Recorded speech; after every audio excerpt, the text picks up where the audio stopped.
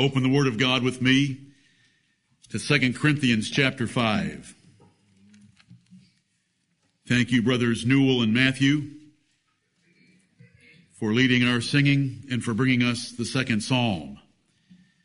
A glorious psalm indeed, quoted several times in the New Testament, setting up our Lord Jesus Christ at the right hand of the Majesty on high, reigning over the kings of this earth and all the nations and the heathen with his rod of iron, and God his Father laughing at their conspiratorial efforts to keep him from that throne. What a glorious God we worship this morning. Amen. This is not a time to be foolishly afraid. It is a time for us to rejoice and tremble together, as the scriptures told us in that psalm. 2 Corinthians chapter 5. We have already made this morning several comparisons to this pulpit and to other pulpits. It should be understood, especially by anyone here, but also those that would hear this by some other means, that it is not by any natural ability or personal difference that this pulpit is different from any other pulpit.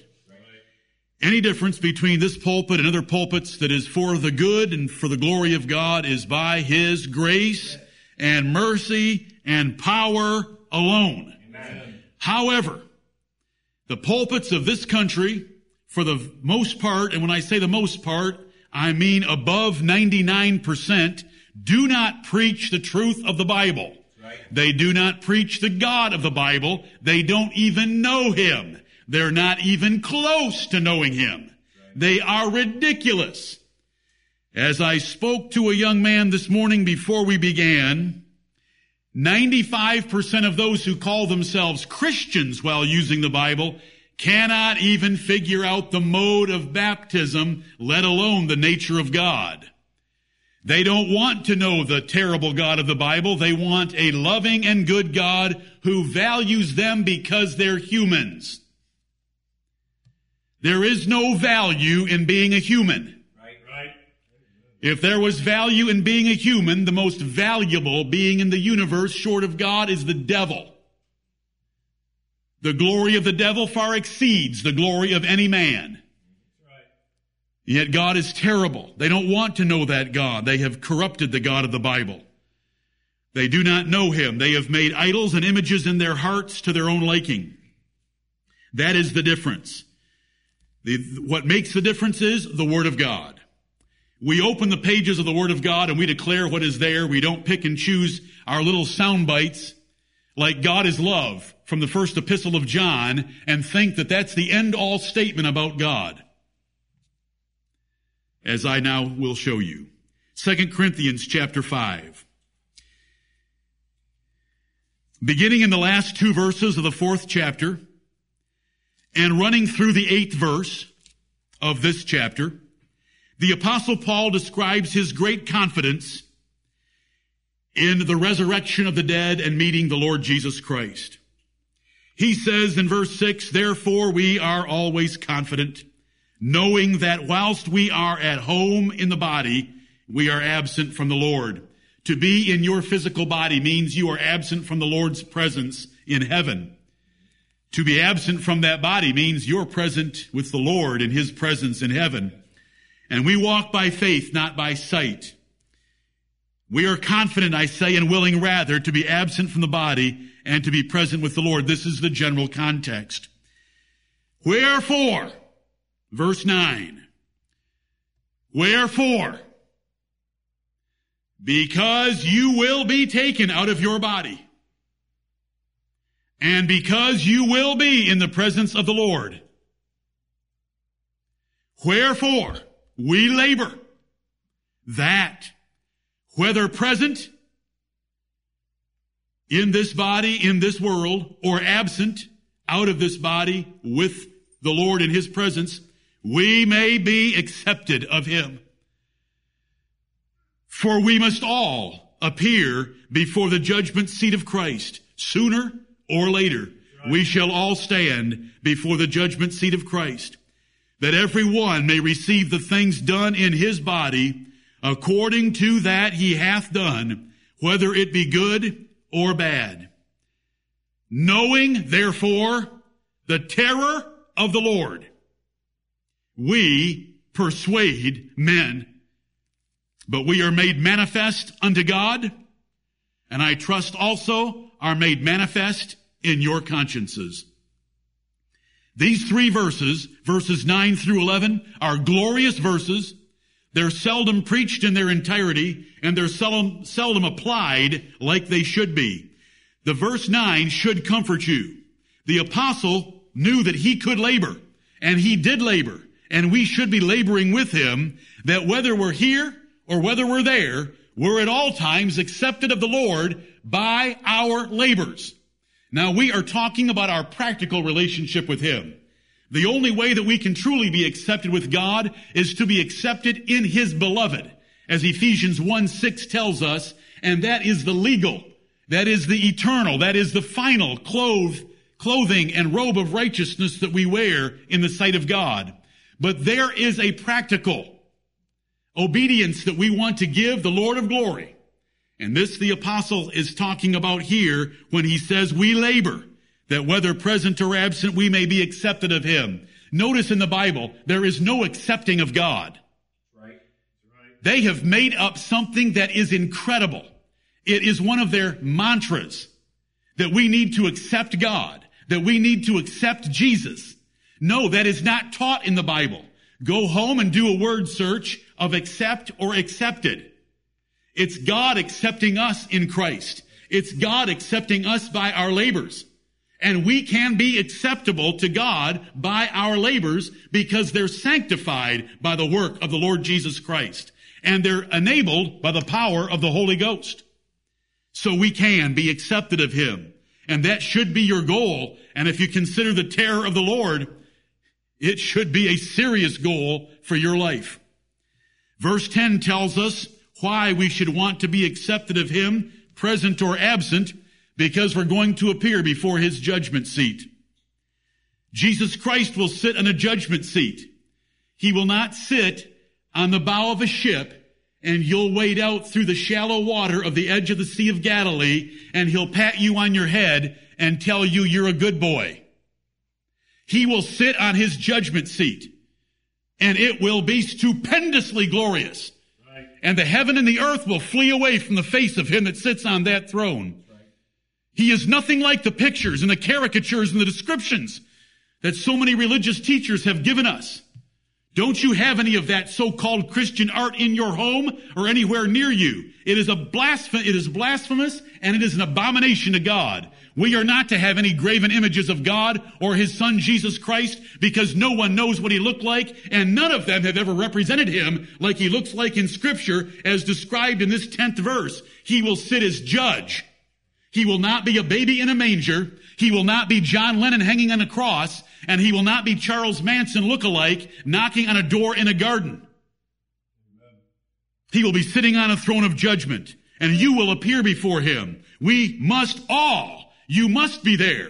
It is appointed unto when man wants to die. But after this, the judgment. Right. And when you die, you are absent from your body and you are in the Lord's presence. And then we will all stand before him and it will be a judgment seat of Christ. Why? That everyone, that's you, that's Paul, that's me. It's terrible that there are some Baptists called primitive who are so fatalistic in their doctrine, think that God's elect will not stand before the judgment seat of Christ. Isn't it something that they are so haughty in their fatalism that they think themselves better than the Apostle Paul? Right. The Apostle Paul knew that he would stand before the judgment seat of Christ. Therefore, he, along with his ministerial fellows, labored that they might be accepted of him. Right. There will be a judgment of discovery of God's elect.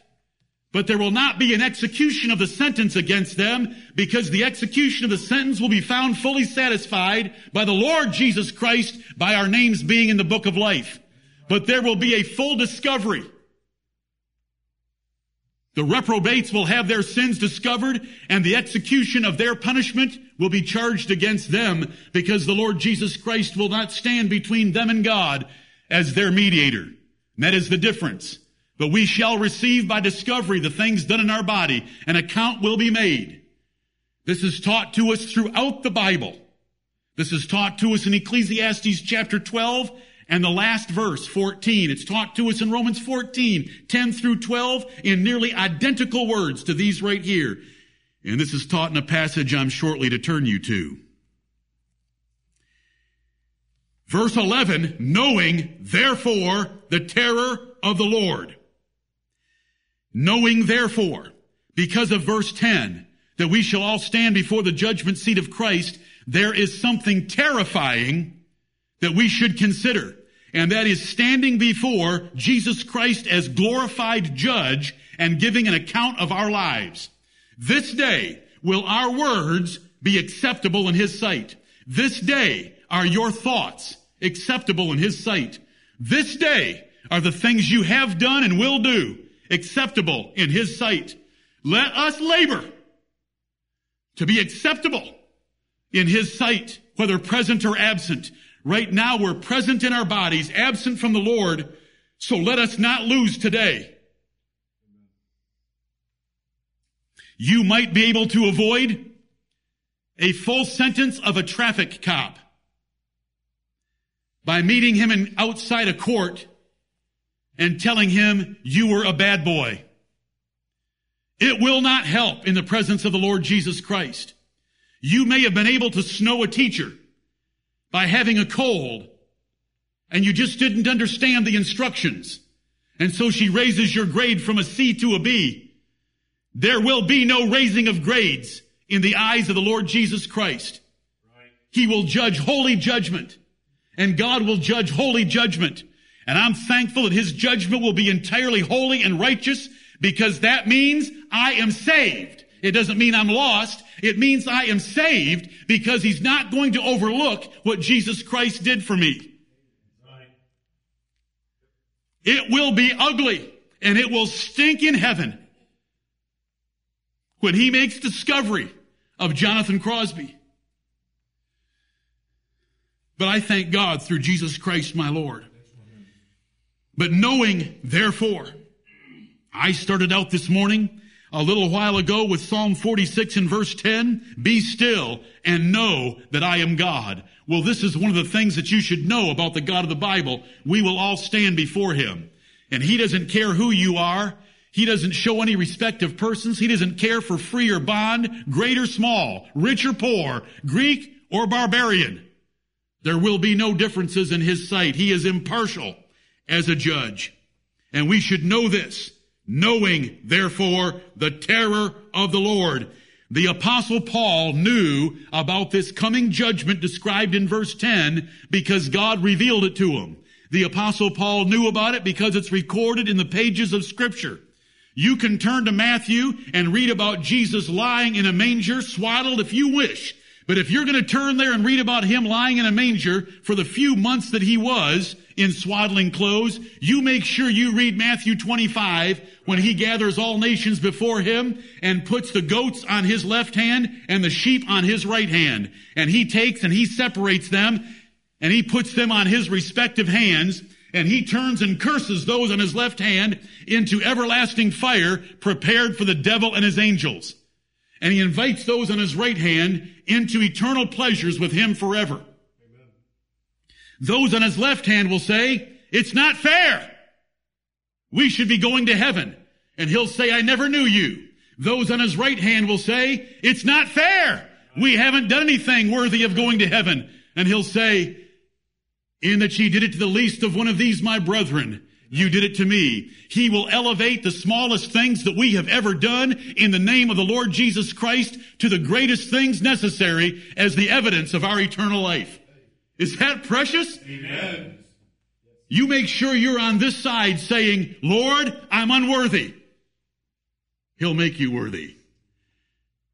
And you labor to be accepted of Him. But knowing, therefore, the terror of the Lord. You know, if I was to listen to pulpits only and then try to interpret Scripture, I would say that this must be a translational error. This has to be, knowing therefore the love of the Lord, we persuade men. It has to be. No evangelist in his right mind would ever try to persuade men by the terror of the Lord. They all try to persuade men by the love of God. God loves you and has a wonderful plan for your life.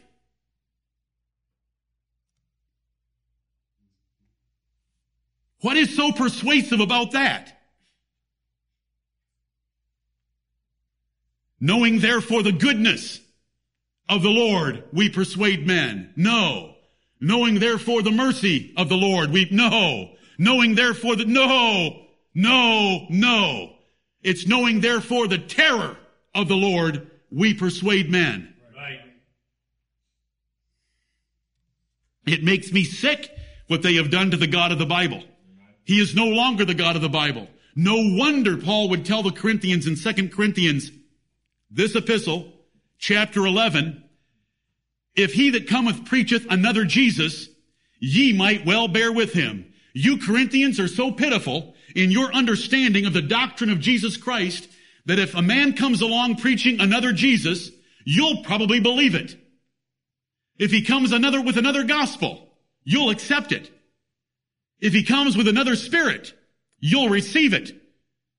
And Paul said, I'm jealous over you with godly jealousy. And you know what they would say to us? Jealousy isn't even a good word. God isn't jealous. Oh, yes, he is. His name is jealous with a capital J. Amen. And so I'm jealous over you and I'm jealous over me, lest anything would distract us from understanding verse 11, knowing. Do you know it? The apostle knew it. He knew it by direct revelation from heaven, and he knew it by the revelation of scriptures already given, that God is terrible, and the white throne judgment of the Lord Jesus Christ is something to dread. Until you lay hold of Christ by faith, because the apostle Paul wasn't afraid of it, because that's why he labored, and he had been persuaded. And if you've been persuaded, then that means you've laid hold of Christ. And if you've laid hold of Christ, then there is no reason to fear. Right. You may boldly enter into the holiest of all by a new and living way, which he has made by his Son Jesus Christ, who sits at his right hand and has sworn, I will not lose one of them. Oh, even me.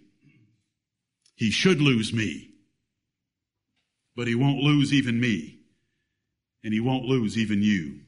If you have run to Jesus Christ, and if you are laboring to be accepted of him by showing by your good works that you're Christ. The terror. What is terror? Intense and debilitating fear. It is something terrifying. It's a Bible word. It's God's choice of words. It is what's coming. You're afraid of an exam in school? Hello? How much estrogen do you have pumping through you? Forgive me, ladies. That wasn't fair to you. Because we have some Miriams in jail sitting in this assembly that I would not want to be Sisera in their tent. We get fearful of some of the smallest things, but there is something we should be afraid of. There is terror, and it's not thunder, and it's not lightning. It's the judgment seat of Christ, so that we will labor, that we might be accepted of him. Then we can go boldly into the presence of Christ. Paul couldn't wait to get there. He said, it's far better for me to depart. Now, what in the world happened to him from this passage? Nothing changed at all. Which side of persuasion are you on? See, I'm coming this morning pretending that you and I are on the wrong side of persuasion. And I've got to get you to the other side of persuasion with just a few more minutes. Paul was already persuaded. Right. I am persuaded that neither death, nor life, nor angels, nor principalities, nor things present, nor things to come, nor height, nor depth, nor any other creature shall be able to separate us from the love of God, which is in Christ Jesus our Lord. Right. He could say, who shall lay anything to the charge of God's elect? It is God that justifieth. Amen. So don't get me wrong, but I'm addressing you. What side of persuasion are you on this morning? We can tell and God can tell by your lives. Right. How much do you labor to be accepted of Him? I don't care how hard you work. How hard are you working to be accepted of Christ? That's what the Apostle Paul meant. Knowing therefore the terror of the Lord, we persuade men. Look at Revelation chapter 20. Revelation chapter 20. What a shame. The world thinks that evangelism is taking out the 4 spiritual laws written by Bill Bright, the most widely distributed and most frequently printed tract ever written to declare the first spiritual law: God loves you and has a wonderful plan for your life. Yet in the book of Acts, which is the book of the Acts of the Apostles, 28 chapters long, there is not a single use of the 13 forms of the verb love in the entire book. When the Apostle Peter preached on the day of Pentecost, he didn't tell them about the love of God. He told them about Jesus Christ being seated on His throne at the right hand of God, making the earth His footstool. That's why they said, "Men and brethren, what shall we do?" Amen. When he stood with the Greek philosophers on Mars Hill, he did not reason with them of the love of God. He proved to them the judgment of Christ that was coming shortly upon them. When he had time to sit with Festus, he did not reason with him of the love and goodness of God. He reasoned with him of righteousness, temperance, and judgment to come. Are you with me? That is the evangelism of the Bible. It's a shame that they have corrupted it so bad. They do not know the God of the Bible. They do not know evangelism of the Bible. And it's sickening to hear them on either subject. Revelation chapter 20, beginning at verse 11. And I saw a great white throne, and him that sat on it, from whose face the earth and the heaven fled away, and there was found no place for them. Nothing could hide from the face of the Lord Jesus Christ. And I saw the dead, small and great, stand before God, and the books were opened. And another book was opened, which is the book of life. And the dead were judged out of those things which were written in the books, according to their works. And the sea gave up the dead which were in it, and death and hell delivered up the dead which were in them, and they were judged every man according to their works. And death and hell were cast into the lake of fire. This is the second death. And whosoever was not found written in the book of life was cast into the lake of fire. This is the throne of the Lord Jesus Christ. This is what is referred to as the white throne judgment. This is Jesus Christ judging the quick and the dead. He has united all men before His throne. He has pulled them out of hell. He's pulled them out of the grave. He's pulled their bodies out of the sea, and they'll all stand before the Lord Jesus Christ and give an account of everything done, whether it be secret or not, whether it be good or evil. It doesn't matter how great they were in this world. God does not care anymore for Alexander the Great and the poorest peasant farmer in his empire. They'll all stand before Him and give an account. And you won't be able to hide then. You may be able to hide from your parents in your bedroom. You may be able to hide from me in your thoughts. You may be able to hide from a teacher by snowing them. You may be able to hide, but there'll be no hiding in that day. Not even the heaven and the earth can find a place to hide, and they will flee. But you will not flee, because you will be held by the sovereign power of God at the judgment seat of Christ. But there's a book there that'll be open, and it's the book of life. And for that we are most thankful. Turn to 1 Thessalonians chapter 1 and understand something about these Thessalonian saints and the gospel that was declared to them that they believed. I am preaching to you today to persuade you of the terror that's coming, and that our God is terrible, And yet we can be accepted of Him, whether present or absent. Amen. And that is wonderful news. Right, man. But are you persuaded? Mental ascension to what, mental agreement to what I preach is irrelevant and worthless. The devil's assent to everything I preach. The devils know that they will be tormented by the Lord Jesus Christ. Remember, they confessed that He was the Holy One of God, and they asked Him, art thou come to torment us before the time? See, they know about the terror of the Lord. They were petrified of the Lord Jesus Christ. They fell at His feet and worshiped Him. Your mental assent is no more than a devil's faith, and it is likely not even equal to a devil's faith. What matters is, are you right now in your heart and mind, and will you, when this day expires, and through the process of this day, be still and know that I am God? Will you be persuaded so that you will labor? Ask a woman what the word labor means,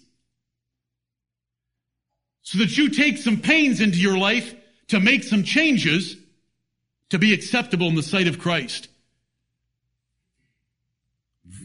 Wherefore we labor. And I want you to labor, and I want to be laboring. Life is running out, and the sand is running through.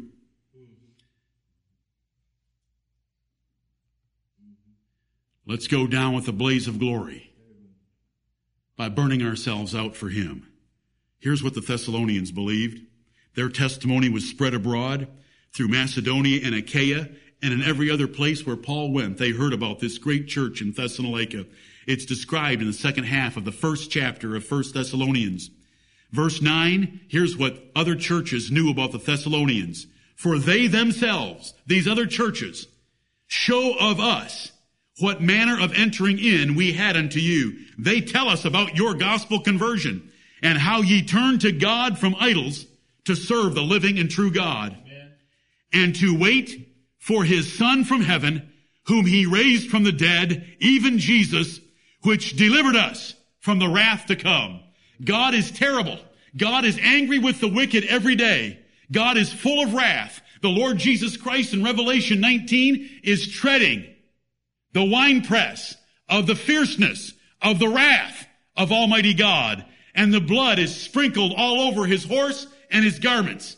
And He calls the fowls of heaven to a great feast in that pictorial picture of His destruction of the wicked, to fill themselves with the flesh of captains, to fill themselves with the flesh of kings.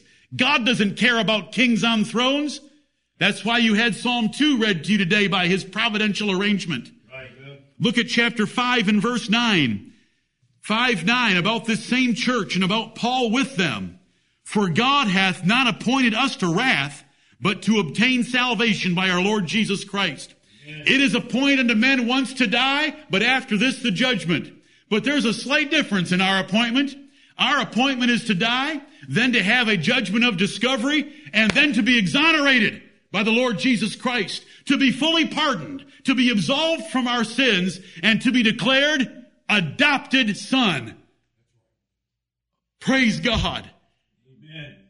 But I don't want to give you too much of that yet. That's the second assembly. I still have you on the wrong side of persuasion. And I'm wondering if you're able to be persuaded. Am I able to be persuaded? Your career progression is so exciting. A new house is so exciting. Having a baby one of these days is so exciting. College football is so exciting. NFL on Sundays is so exciting. There's so many exciting things. Can we take the time to waste by thinking about the judgment seat of Christ? We're both going to be there. You'll give an account for one. I'll give an account for two. Our God is terrible. The word terrible means He excites terror. He inspires great fear or dread. He's frightful. He's dreadful. These are words the Bible uses repeatedly. The great and dreadful God, the great and terrible God. The state of terror is being terrified or greatly frightened. It's intense fear. when men saw an angel. Manoah's wife, the mother of Samson, said, he was very terrible. They were petrified of an angel. And we're made just a little bit lower than the angels, but the angels aren't even close to God. Amen. If angels are terrible, what about the Lord himself? When Jacob and his family traveled through Canaan, God brought the terror of God upon them. The Canaanites did not touch him with his 11 boys under the age of 12. You say, how does that happen? 4 wives, friend. Jacob had 11 boys under the age of 12. And God brought the terror of God upon all those inhabitants so they wouldn't touch that man with his little boys. Don't you ever be afraid of your enemies. God is able to do great and mighty things. Amen. He is king of the king of terrors. The book of Job tells us what the king of terrors is. It's death. And he is king of death. Amen. Our Lord Jesus Christ is so much the king of death, he can mock it and say, "O death, where is thy sting?" God wants to be known as terrible. Why do you think he raised up Pharaoh to be king of Egypt? That he might make his name and power known through that man's life. And how did he do it? By sending a sweet little dove down on his head? I'm not making fun of the Holy Ghost. I'm making fun of false doctrine.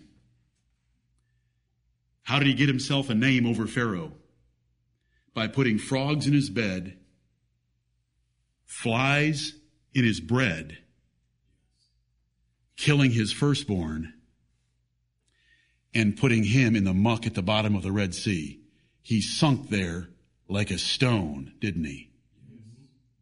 Because you read it last night from Exodus 15. And the people of God, do they shake and shudder, or do they jump up and dance? Amen. And shake their tambourines? Amen. Because Miriam, a godly woman, after hearing Moses' inspired song, jumped up and repeated it back to him in a dance with the girls and women of Israel.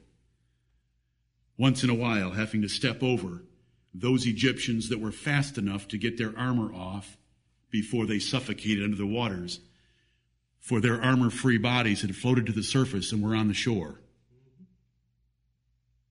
He wants to be known. That's why he told Moses, I raised up Pharaoh. You say that's the Old Testament God. Then why did Paul quote that very verse in Romans chapter 9 and verse 17, even for this same purpose of I raised Pharaoh up? And then quotes the whole verse. The things he did in Egypt were to declare his terribleness to the whole world. And those things are recorded for us to remember them. His creation shows that he's terrible. Look at Romans chapter 1.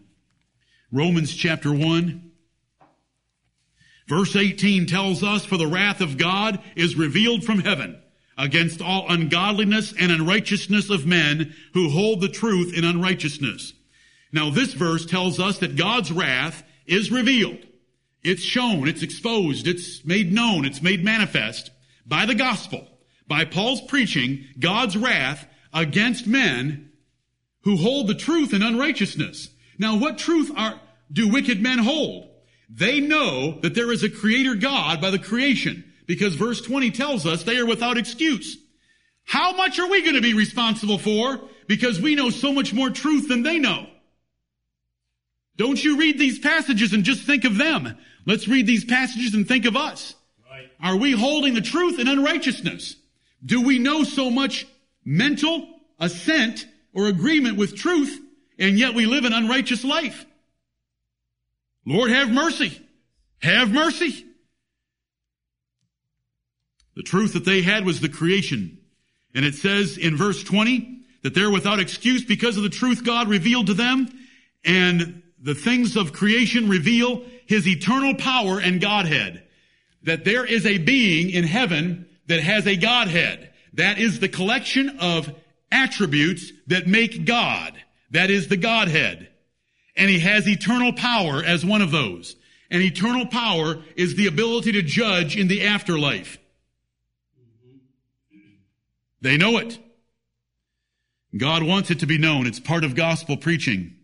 The natural creation shows his power. Here it tells us that. Animals live in a world of violence. Have you seen the terribleness of animal violence? You know, now we have the means to have it videoed for us and shown to us. A world of deception.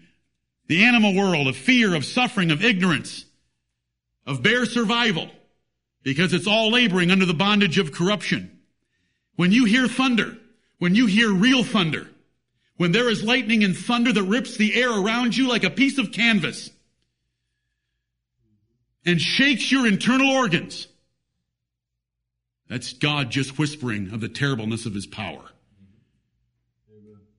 When a tsunami comes and sweeps 225,000 off the coast of Indonesia and surrounding countries a few years ago, that's the terribleness of God. When a tornado comes and is measured as a 4 or a 5 on Fujita's scale and hits 260 miles per hour, and it's called the finger of God even by pagan scientists, it's the terribleness of God. In the Bible, it's called his whirlwind, that the Lord has his way in the whirlwind. And the Lord sends his whirlwind sometimes and can reduce your track or custom built home to splinters. He can make matchsticks out of your house in a second. Right. And he has not unleashed his eternal power yet.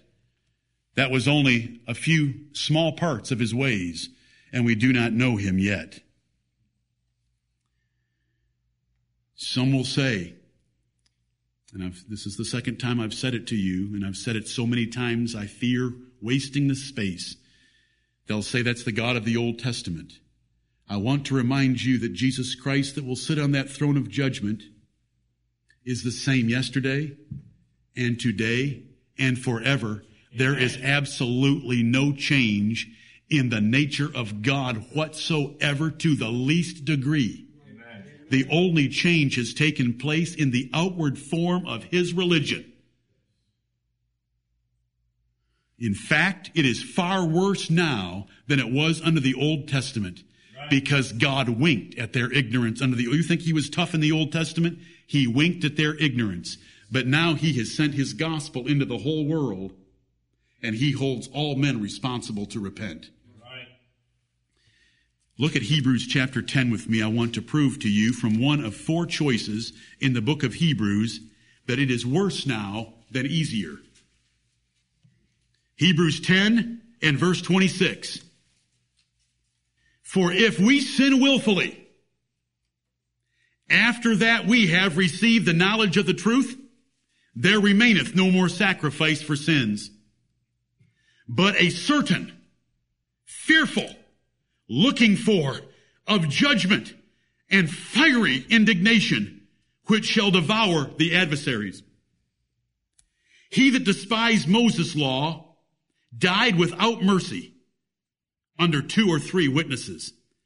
Of how much sorer punishment, suppose ye, think about it, shall he be thought worthy who hath trodden under foot the Son of God, and hath counted the blood of the covenant wherewith he was sanctified an unholy thing, and hath done despite unto the Spirit of grace.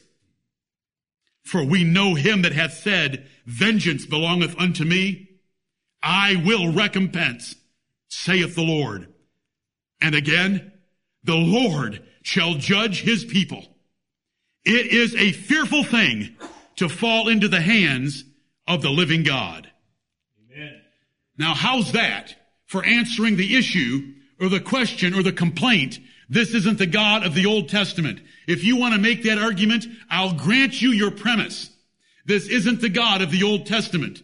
He's much more severe under the New Testament, because in the Old Testament, the only one you could rebel against was Moses, who was a sinner like yourself. In the New Testament, your rebellion is against the Lord Jesus Christ. This passage, in one sentence, applies directly to the generation of Jews between 30 AD and 70 AD, and the certain fiery indignation that was coming was the fires of destruction to burn up the city of Jerusalem.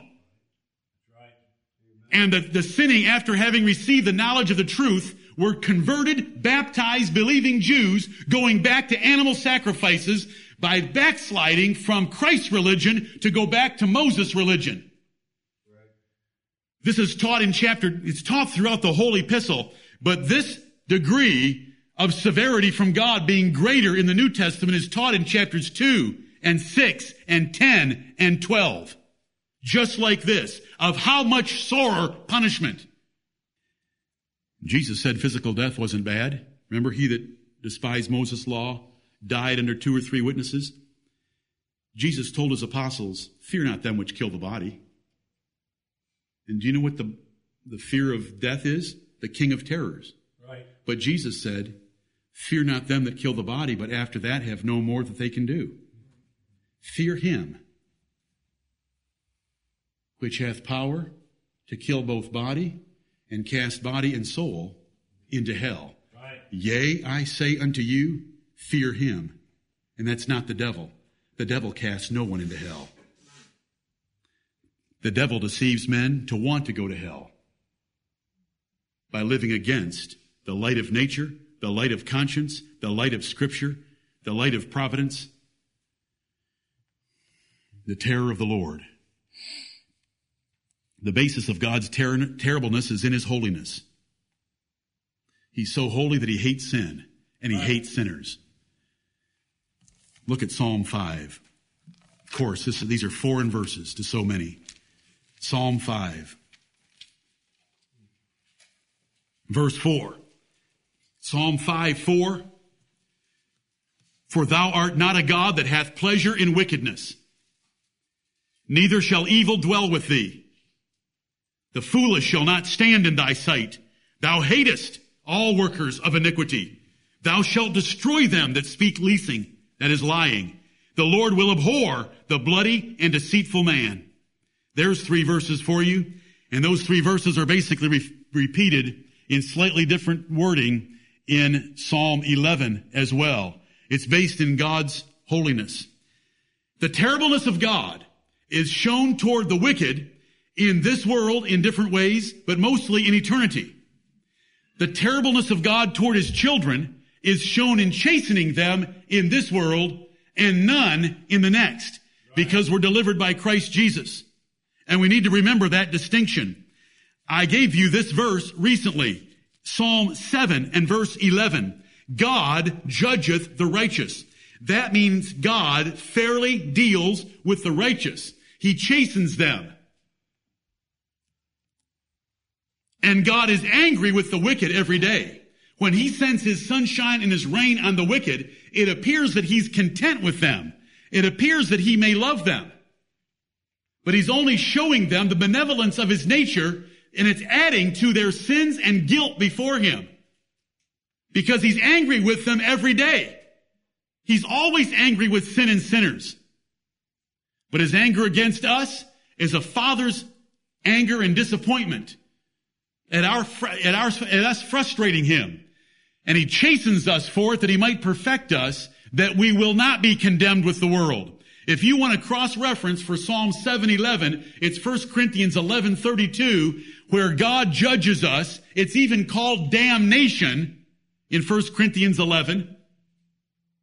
Whoso eateth and drinketh thereof unworthily eateth and drinketh damnation to himself. But that damnation is just practical, personal, earthly, temporal judgment. That we will not be condemned with the world. That terribleness of eternity will not fall upon us, so he judges us in this world, sometimes even as severely as with death. Cuts us off early. Men today resent the terribleness of God. Preaching today, God is love. And they stop there. God is love. God loves everyone. God loves everybody in hell.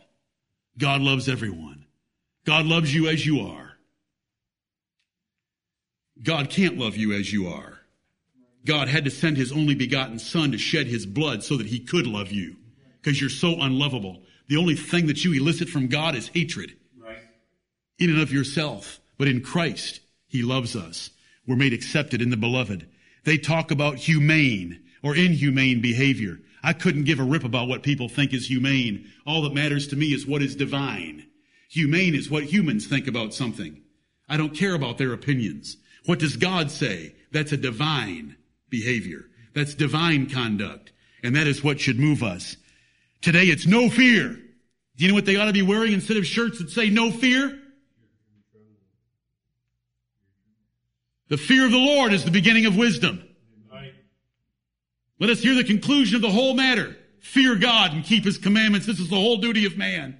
That's what Solomon had on his t-shirt. Why do they want to wear no fear today? Because the pulpits have taken away the fear of the Lord. There's no holiness. It's all casual. Come as you are. When we're supposed to be worshiping Him with reverence and godly fear. Right. When God gave His law, it was terrible. The people couldn't handle God speaking to them. You need to read Exodus 19 and 20. Right. That mountain was altogether shaking. And the sound of God's voice was like a trumpet. It was like a blast furnace. It was shaking and on fire. An entire mountain in the Middle East called Mount Sinai, and it's still there, was altogether shaking, looking like a blast furnace.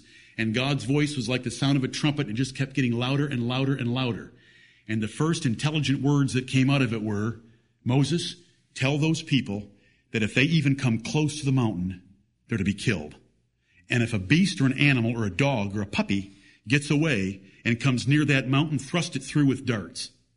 Now, how's that for an invocation to our worship this morning? And they had spent 3 days not being allowed to have sex and taking baths and getting their clothes washed so that they could be acceptable in the sight of God. Right.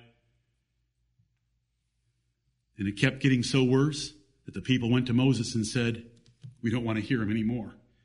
Get you up into the mountain and bring down the words to us. That's what it's like to meet God. That was just the giving of the law. Then when they read the law, they found out that rebellious and disobedient sons got stoned. If they cursed their parents, if they disobeyed their parents, if they were drunkards, if they smote their parents, if they set light by their parents, if they joked about their parents, if they were disrespectful to their parents, they died. They found out that it was an eye for an eye and a tooth for a tooth. You poke someone else's eye out, your eye is going to get gouged out. If you're a woman and you try to help your husband who's in a fight and you touch the other man's private parts, your hand's going to be cut off. There should be no mercy. So you went around with a stump coming out of your sleeve. And they heard that law. When God ruined Egypt, it was terrible. Right. I am covering so many verses right now just in brief because I want to end this. Are you going to be persuaded this sermon? What will it accomplish if I preach 10 sermons on the terribleness of God? And I could do so already. But what good will it do if you're not persuaded this morning to labor to be accepted of Him? Right. Those first 3 verses I opened with should be sufficient by themselves. Knowing therefore the terror of the Lord, we persuade men. And whether present or absent, we labor that we might be accepted of Him. I want all of you to be accepted of Him, present in your bodies and absent from your bodies when you're present with the Lord. And I want to be accepted with Him as well. I know that my ultimate acceptance is only in the Lord Jesus Christ, and the same with you. But I know that the whole Bible is given to us that we might labor to be acceptable. Right. As that verse taught us, when God ruined Egypt, it was terrible. When God ruined Canaan, it was terrible. The Bible describes it in detail. God loved to terrorize the most fearful of nations. The Assyrians were a brutal nation, but He took out 185,000 of them in one night and then killed their king when he kneeled to his God and asked why. And it just goes on from there. When a king thought he was great in Babylon, God put him in a field for 7 years. Our God is terrible. Amen. But you know there's mercy in His terror, isn't there? At the end of those days, I, Nebuchadnezzar, lifted up my eyes to heaven. And I wish I knew how to get every one of you to lift up your eyes to heaven. And it has nothing to do with your physical eyes. And it has nothing to do with your mental assent to what I preach. It has everything to do with your heart, whether you love the Lord your God or not, and how much this world deceives you and diverts you and distracts you from seeking spiritual things and thinking about eternity. Who knows that you are not going to stand before Christ this day? The final formal judgment will not occur today unless the Lord comes today. But how do we know that we're not going to be absent from the body and present with the Lord today? A couple of us have recently done that. Others are going to quickly go. Are we ready to meet him? Many, many, many more things could be said on the terribleness of God. You can read them on your own. Why is the terribleness of God important for us, and what effect should it have? Look at Psalm 4:4, and you should be at that page. Psalm 4:4. Stand in awe and sin not. Commune with your own heart upon your bed and be still. Selah. Stand in awe. The God that we worship, the God described in the Bible, is awesome. He's awesomely fearful. He's awesomely terrible. He's terrible to the kings of the earth. He's terrible to the rich and the poor. He's terrible to the animals. He's terrible because of sin. He's terrible to the devil and his angels. He has prepared an inferno of fire for them for eternity. We should stand in awe. And what effect should that have when we stand in awe of the holy God? And I promise you, you're going to stand there and you will be in awe soon. But let's do it now, that we might be accepted of him. Stand in awe and sin not. Let's make this sermon simple. Know the terror of the Lord and stop sinning. Are you sinning in your thoughts? Are you sinning in your speech? Are you sinning in your relationships? Are you sinning in your lack of Christian service? Are you sinning in your lack of spiritually mindedness? Are you sinning by your carnally mindedness? Are you sinning in your money? Are you sinning in your diligence? Are you sinning against our government? Commune with your own heart upon your bed. When you have time to be quiet, and notice it's talking about bed, and the psalmist had no idea of the stuff that attacks us every day. But even then, David, who was a king, would have had people constantly asking him for his time. Commune with your own heart upon your bed when you have time to talk to yourself and say, self, do I fear God like I should? Lord God, have mercy upon me and help me to fear thee more. Heavenly Father, forgive me for the weakness of my flesh and stir up me by the power of thy Holy Ghost, that I will love thee and fear thee and stand in dread of thee as I should and rejoice in trembling like I should. Do you talk to the Lord? I know Paul did, and I know David did. And I know the Bible teaches me to throughout. That's what we want from knowing the terror of the Lord. It is a fearful thing to fall into the hands of the living God. I read that to you from Hebrews 10:31, and that was not about the Philistines, nor was it about the Muslims. It was about the people of God, because the previous sentence was, the Lord shall judge his people. That's first, and that's what we need most. Stop sinning. Sin is made fun of everywhere we turn. Adultery is having an affair. Sodomy is being gay. A rebellious, bratty little child is ADD. High-strung. Dysfunctional marriages are, I have my rights too. Well, it just hasn't turned out the way I thought it would. Who gives a rip? The reason you couldn't think about marriage correctly is because you'd never been married and you wouldn't listen to us. All those thoughts.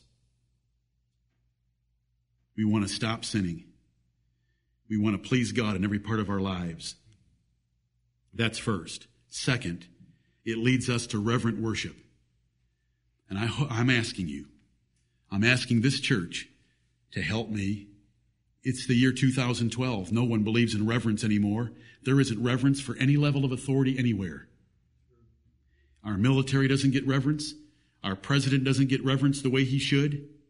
Don't think about whether he's worthy of it or not as a person. The office doesn't get it. Right. The media should never be able to sit and ask our president questions he can tell them whatever he wants, as little or as nothing. He owes them nothing. I don't want to get off on that subject. There's no more reverence anywhere. Wives don't reverence husbands, and the Bible says they should. Children don't reverence parents, and the Bible says they should. You should fear your boss.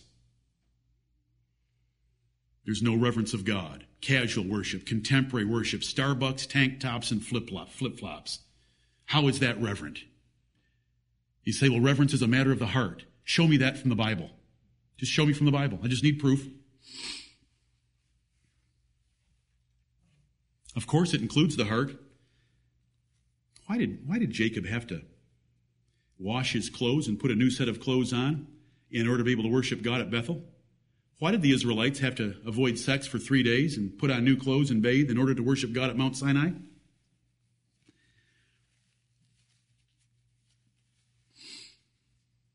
Well, once we get rid of how we appear, how we think, our music, where do we end up? We can do anything we want. Every man shall do that which is right in his own eyes. Let's make choices in our lives personally. Let's make choices in our lives corporately where we give God the benefit of the doubt and we reverence him. Right. We try to be still. We try to stand in awe. And we worship him like the New Testament says, with reverence and godly fear, for our God is a consuming fire. We remember that so that the way we sing, the choices that we sing, and the things that we do, the things that we wear, the things we talk about, the way we act, the way we sit, the way we focus our attention is all done toward a God that is terrible. Right. So that we are laboring when we worship here, so that we're laboring when we're away from here to be accepted of him. Once we get there, my brethren, remember that I taught you. He will remember that I taught you. I'm telling you now in advance. All these other churches are sitting there and they're never hearing a word about it. They're going to leap into eternity through the curtain of death and be totally shocked out of their minds. I want you to go confidently, like 1 John chapter 3 describes. It leads to proper worship. Help me in 2012. It's very hard. You go to the average church today, the women dress in cocktail dresses. It's ridiculous. The music that they have, nobody brings their Bible. It's all casual. It's a joke. It's just like sitting around and having a cup of coffee with your idiotic neighbors. Where's the fear of the Lord? Where's the reverence? Where's the awe? I did that while I was away last week. I went to one of the largest Southern Baptist churches in this state that had been one of the largest, and now they were meeting in just a corner of their fellowship hall, but it was pitiful. That's second. It leads us to reverent worship when we know the terribleness of God. First of all, it keeps us from sinning. Second of all, it leads us to reverent worship. Third, it should give us great joy and cause a lot of praise. Amen. It makes me excited. I have heard, I know nothing about it, I have heard that there was a butchering done on the east side of Greenville recently by some savages entering into the home of an elderly couple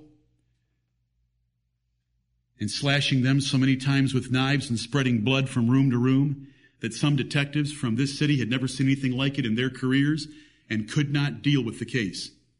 Does anybody know about that? Just show me a few hands that I'm not speaking of something you don't know. I'm just going to use that as a short illustration. When I read about something like that, do you know what kind of a sheriff I want in Greenville County? It starts with T. Hey, we're making progress. Yep. The third reason why we want to love and appreciate the terribleness of God is because anytime there's an enemy or sin like that, do you know what kind of a sheriff you want? A terrible sheriff. That's right. That is going to leave no stone unturned until he finds them and then does whatever he can to them. That's a king against whom there is no rising up, described in the Bible. That's a great ruler that brings the wheel over the wicked. The wheel. Do you know what the wheel was for? Grinding and crushing grain so that the chaff could blow away and the seed would remain. That's a horrible concept of justice. No, I love it.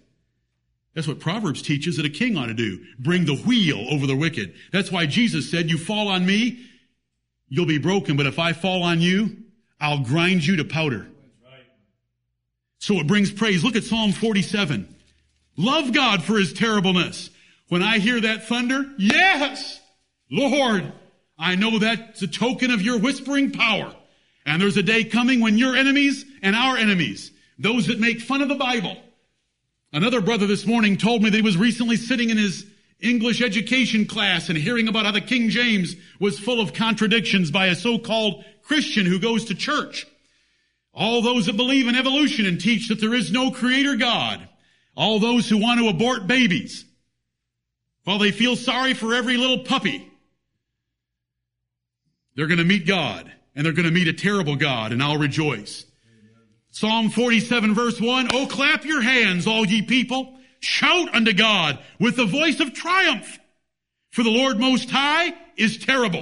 Amen. There it is. He is a great king over all the earth. He shall subdue the people under us and the nations under our feet. He shall choose our inheritance for us, the excellency of Jacob, whom he loved, Selah. See, God is terrible toward the enemies of those he loves. And that is the most perfect combination.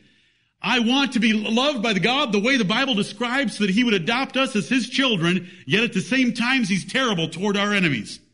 That's a great combination. And so the Bible tells us to shout with the shout of triumph and to rejoice and to sing praise about his terribleness. When we have a general sent into battle, what kind of a general do you want? A general that shows quarter? Or a general that obliterates the enemy? You say, well, I want one that abides by the Geneva Convention. Well, good for you. Vote Democrat. I want a general that gets the job done. And the Lord Jesus Christ is going to get the job done. He's going to turn all nations into hell that forget him. Right. The fourth thing that we want is the faith that it gives us to trust him, that there is a reward for the righteous and the wicked. Look at Psalm 58. Psalm 58 verse 10. This whole psalm is about God's judgment. Look at verse 6. Break their teeth, O God, in their mouth. Verse 6 of Psalm 58. Verse 7. Let them melt away as waters which run continually. Verse 8. As a snail which melteth, let every one of them pass away, like the untimely birth of a woman, that they may not see the sun. This is God's inspired description of the enemies of the Lord being destroyed. Verse 10. The righteous shall rejoice when he seeth the vengeance. He shall wash his feet in the blood of the wicked, so that a man shall say, verily, that means truthfully, there is a reward for the righteous. Verily, he is a God that judgeth in the earth. So when we see the terribleness of God revealed in the Bible from Genesis to Revelation, and we see the terribleness of God in some natural acts, some political acts, we rejoice because of a truth. We see the fulfillment of the fact that there is a God that judges. He punishes evildoers. He rewards the righteous. That makes all the difference in the world. And so we're thankful, and it increases our faith, and much more could be said on every one of these points. Look at Deuteronomy 7:21. Deuteronomy 7 and verse 21. This is Moses, before he died, sending the Israelites into the land of Canaan to take the land of Canaan. Deuteronomy 7:21. There are so many verses about the terribleness of God in the book of Deuteronomy. It's a wonderful book to read. Thou shalt not be affrighted at them. You know, we've talked about the fear of the Lord, but there should be no fear of our enemies. Fear not them which kill the body. Jesus said, fear him which hath power to cast both body and soul into hell. Deuteronomy 7:21, Moses said, thou shalt not be affrighted at them, the nations of Canaan. For the Lord thy God is among you, a mighty God and terrible. And you can go on and read before or after that verse. We don't need to be afraid of anyone.